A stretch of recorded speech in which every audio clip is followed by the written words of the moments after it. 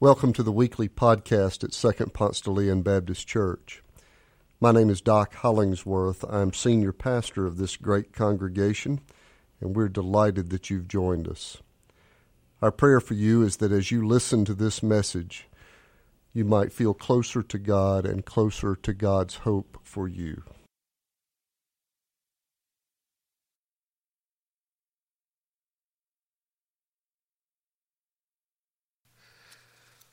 One of the things I'm celebrating today is that we are at least 1 week closer to seeing each other in person. Let's be all in prayer together that this vaccine will be effective, that we'll soon be back together worshiping here in this room.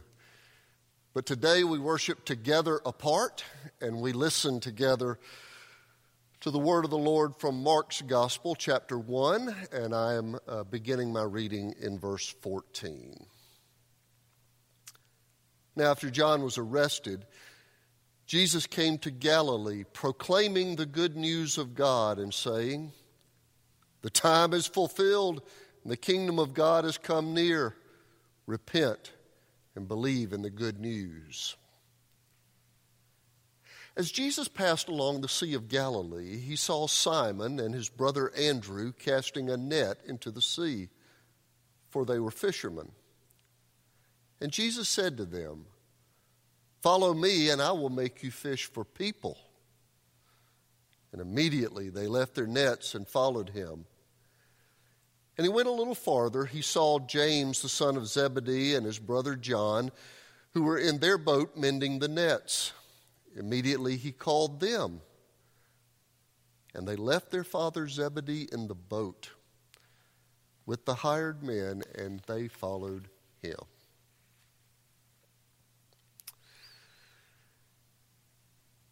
In a Peanuts comic strip, Linus is listening to Lucy talk about her potential as an evangelist.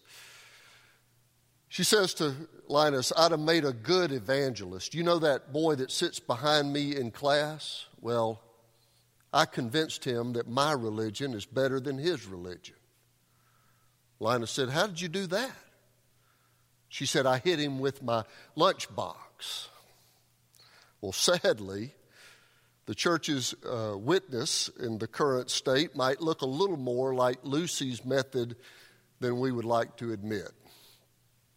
But there are healthy models for sharing the good news, and the current condition of our nation makes this witness to good news all the more urgent.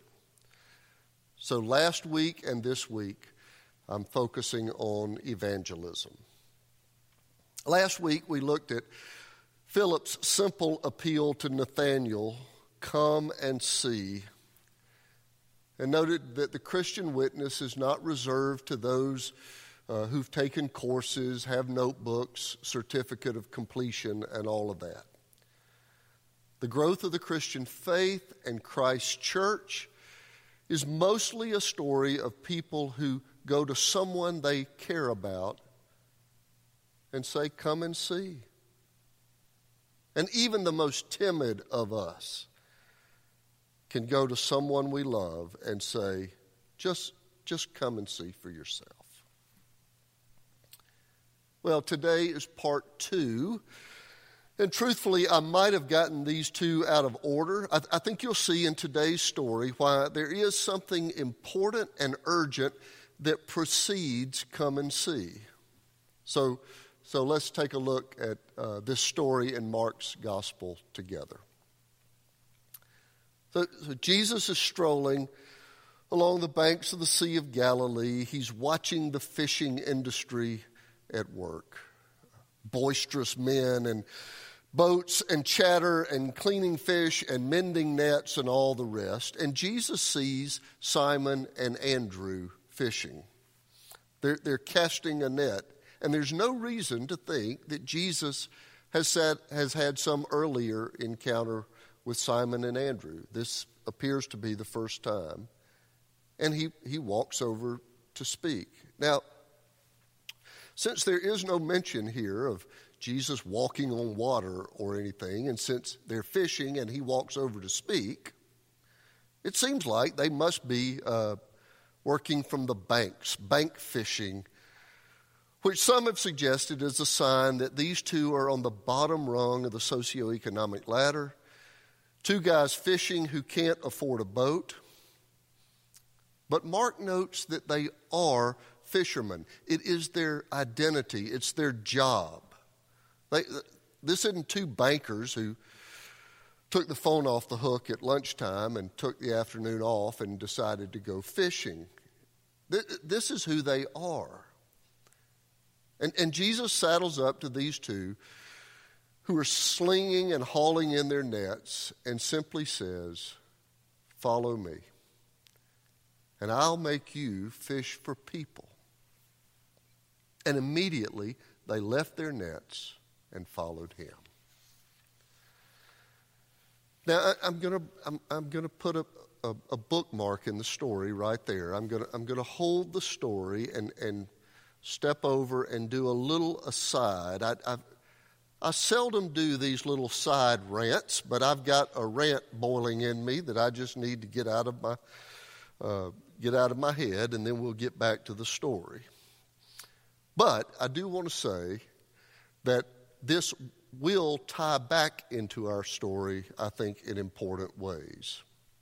My little side rant over here in parentheses is about inclusive language in the church. Some of you probably heard the story from a couple of weeks ago from the U.S. Capitol that stirred up some controversy. This story didn't get much airtime because it happened about the same time as the riots in the Capitol, and so rightly it did not get a lot of airtime. But what happened was that a U.S. congressman in the U.S. House of Representatives ended his congressional prayer by saying, "Amen and ah women." Now, he later said that was a pun, that he was trying to acknowledge a large new class of women into the Congress, but many critics said it was just a ridiculous attempt of the far left to be inclusive at all cost. So, in response, here's my aside about inclusive language in the church. First, and I hope you've noticed, I try really hard to use inclusive language. But let me say why and when and where. First, for instance, when the Bible says, "If a man sinneth," well, we know the Bible's not just talking about guys. Women aren't off the hook, right? So, the language of man is used for all people, so it is more inclusive and more accurate to translate when a person sins. And I think that kind of inclusive language is always appropriate and always more accurate, which is why I give serious attention there. The next issue is about male language for God. I mean, the scriptures do often talk about God as Father, He, Him. But male language is not the only appropriate language for God. The psalmist speaks for God, saying, "O Jerusalem, how often I would have gathered your children together as a hen gathers her brood under her wings, and you were not willing." That's just one of the feminine images for God in our scriptures. And I think we can agree that God is neither male nor female, that God transcends gender. We use our concrete and limited images to reference the eternal and limitless God. So I think that the insistence that God is He is unfounded. And you might notice that I take great care to avoid gendered language when talking about God because I think it's limiting language. But these two sensitivities take on the weird and extreme when we take away gender from people who have gender. Jesus is male. Disciples, male. We refer to them as he. And 2 weeks ago, when the congressman concluded his prayer, Amen and Ah women, Amen simply means so be it. We don't go around looking for every time M-A-N shows up in a word and try to expand it into something inclusive. That kind of extreme manages or womanages to make ridiculous what ought to be a valid value. It's silly. All right. My little rants aside now. Now I want to pull it back and tell you why I think this rant matters in today's story. Because I think here, inclusive language has created trade-offs that interfere with the original meaning. You see, older translations, the one you might be familiar with, would say, "Follow me and I'll make you fishers of men." And we know that the intent there is people. It's not just guys. So the NRSV version, the version that's in our Pew Bibles, translates, "I will make you fish for people."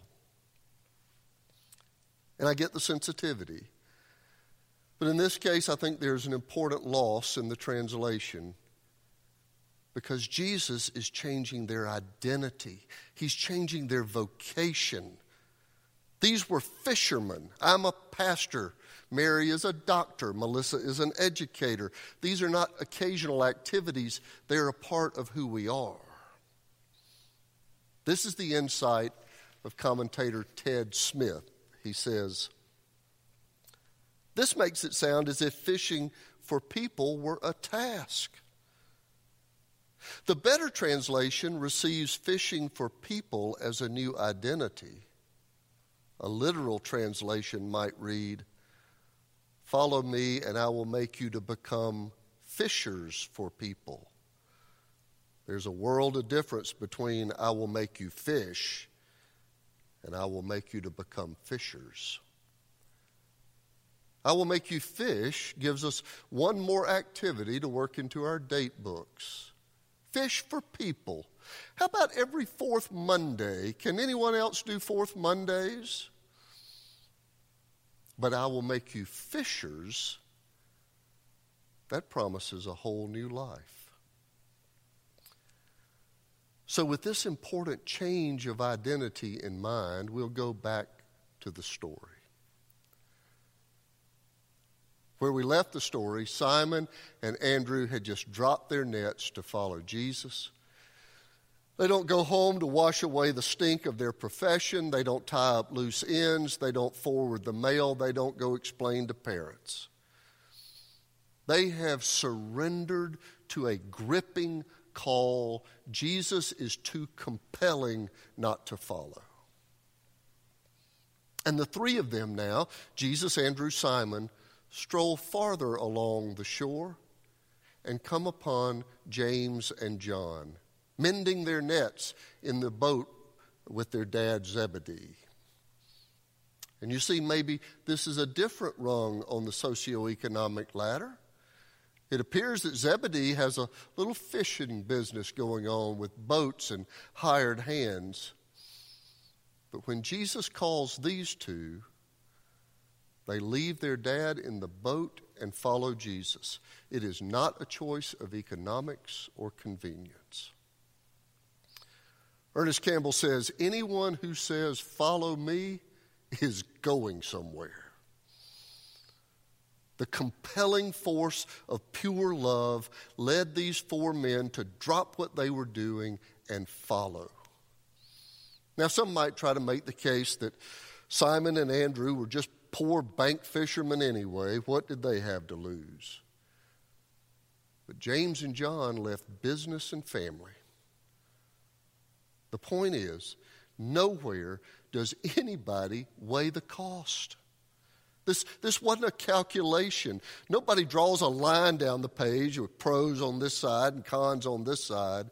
These men have been struck by the bright light of love in the flesh, and they are upended by it.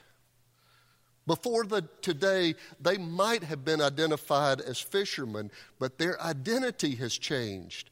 Their number one reason to get up each day is to follow, to apprentice their lives to the abundant life that's standing right in front of them wearing sandals. Since I was a kid, I've been singing the hymn, I have decided to follow Jesus. No turning back, no turning back.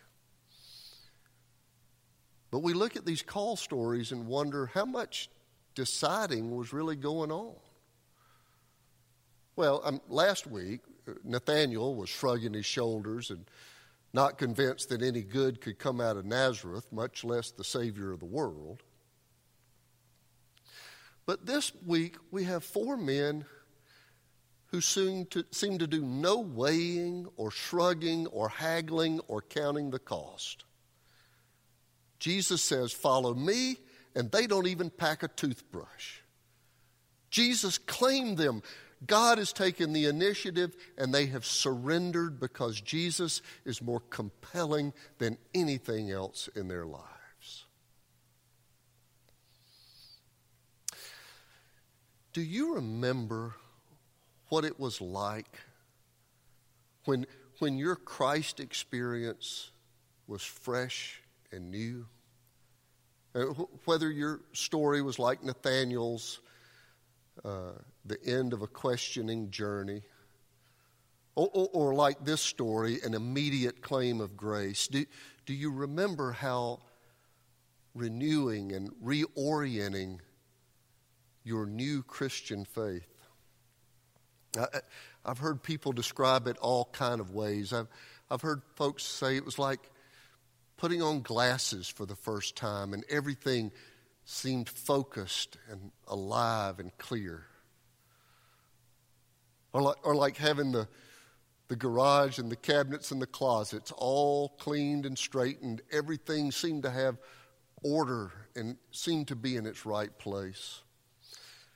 The most common images of clean white linens, after bath freshness, symbolized by white robes and baptismal waters.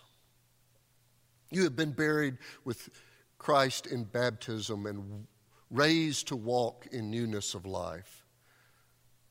Behold, all old things have passed away. New life, abundant life, eternal life. Do you remember what that felt like when it was fresh?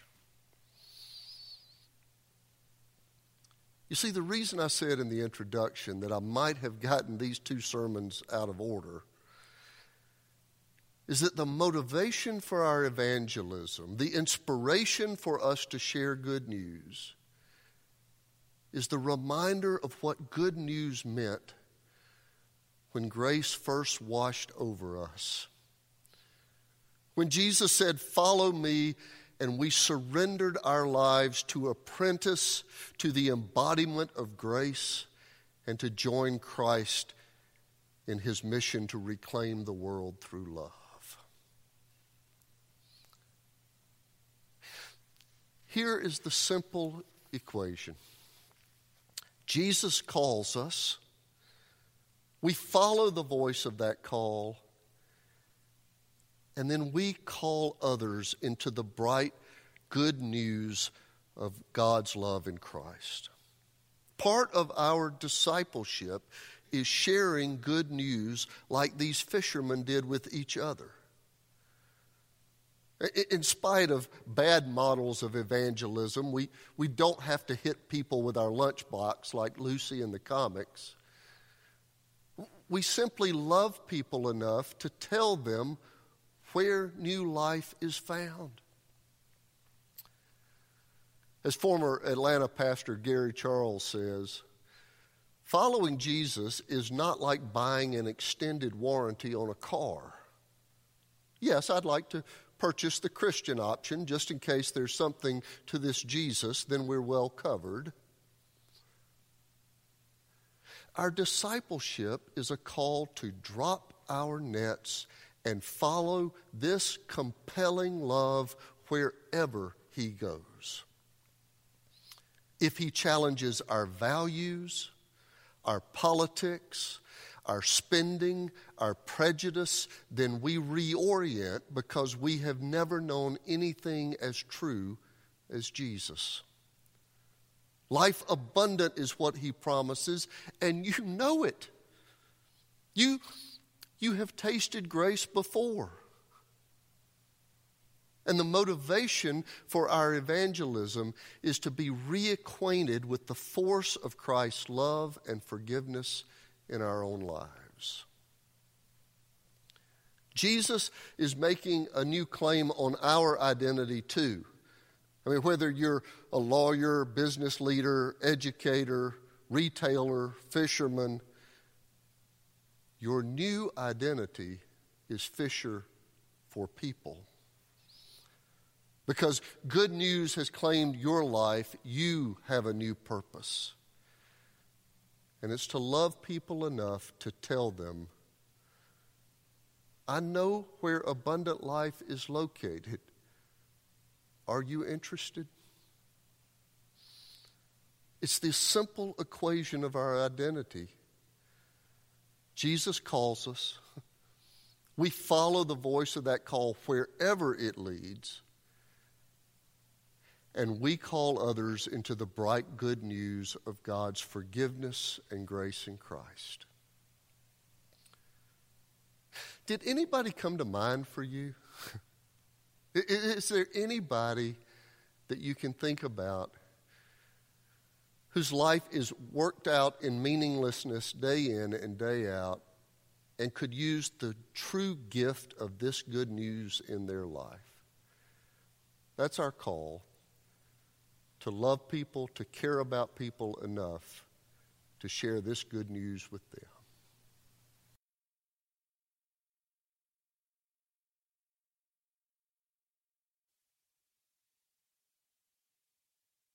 Thanks for joining us.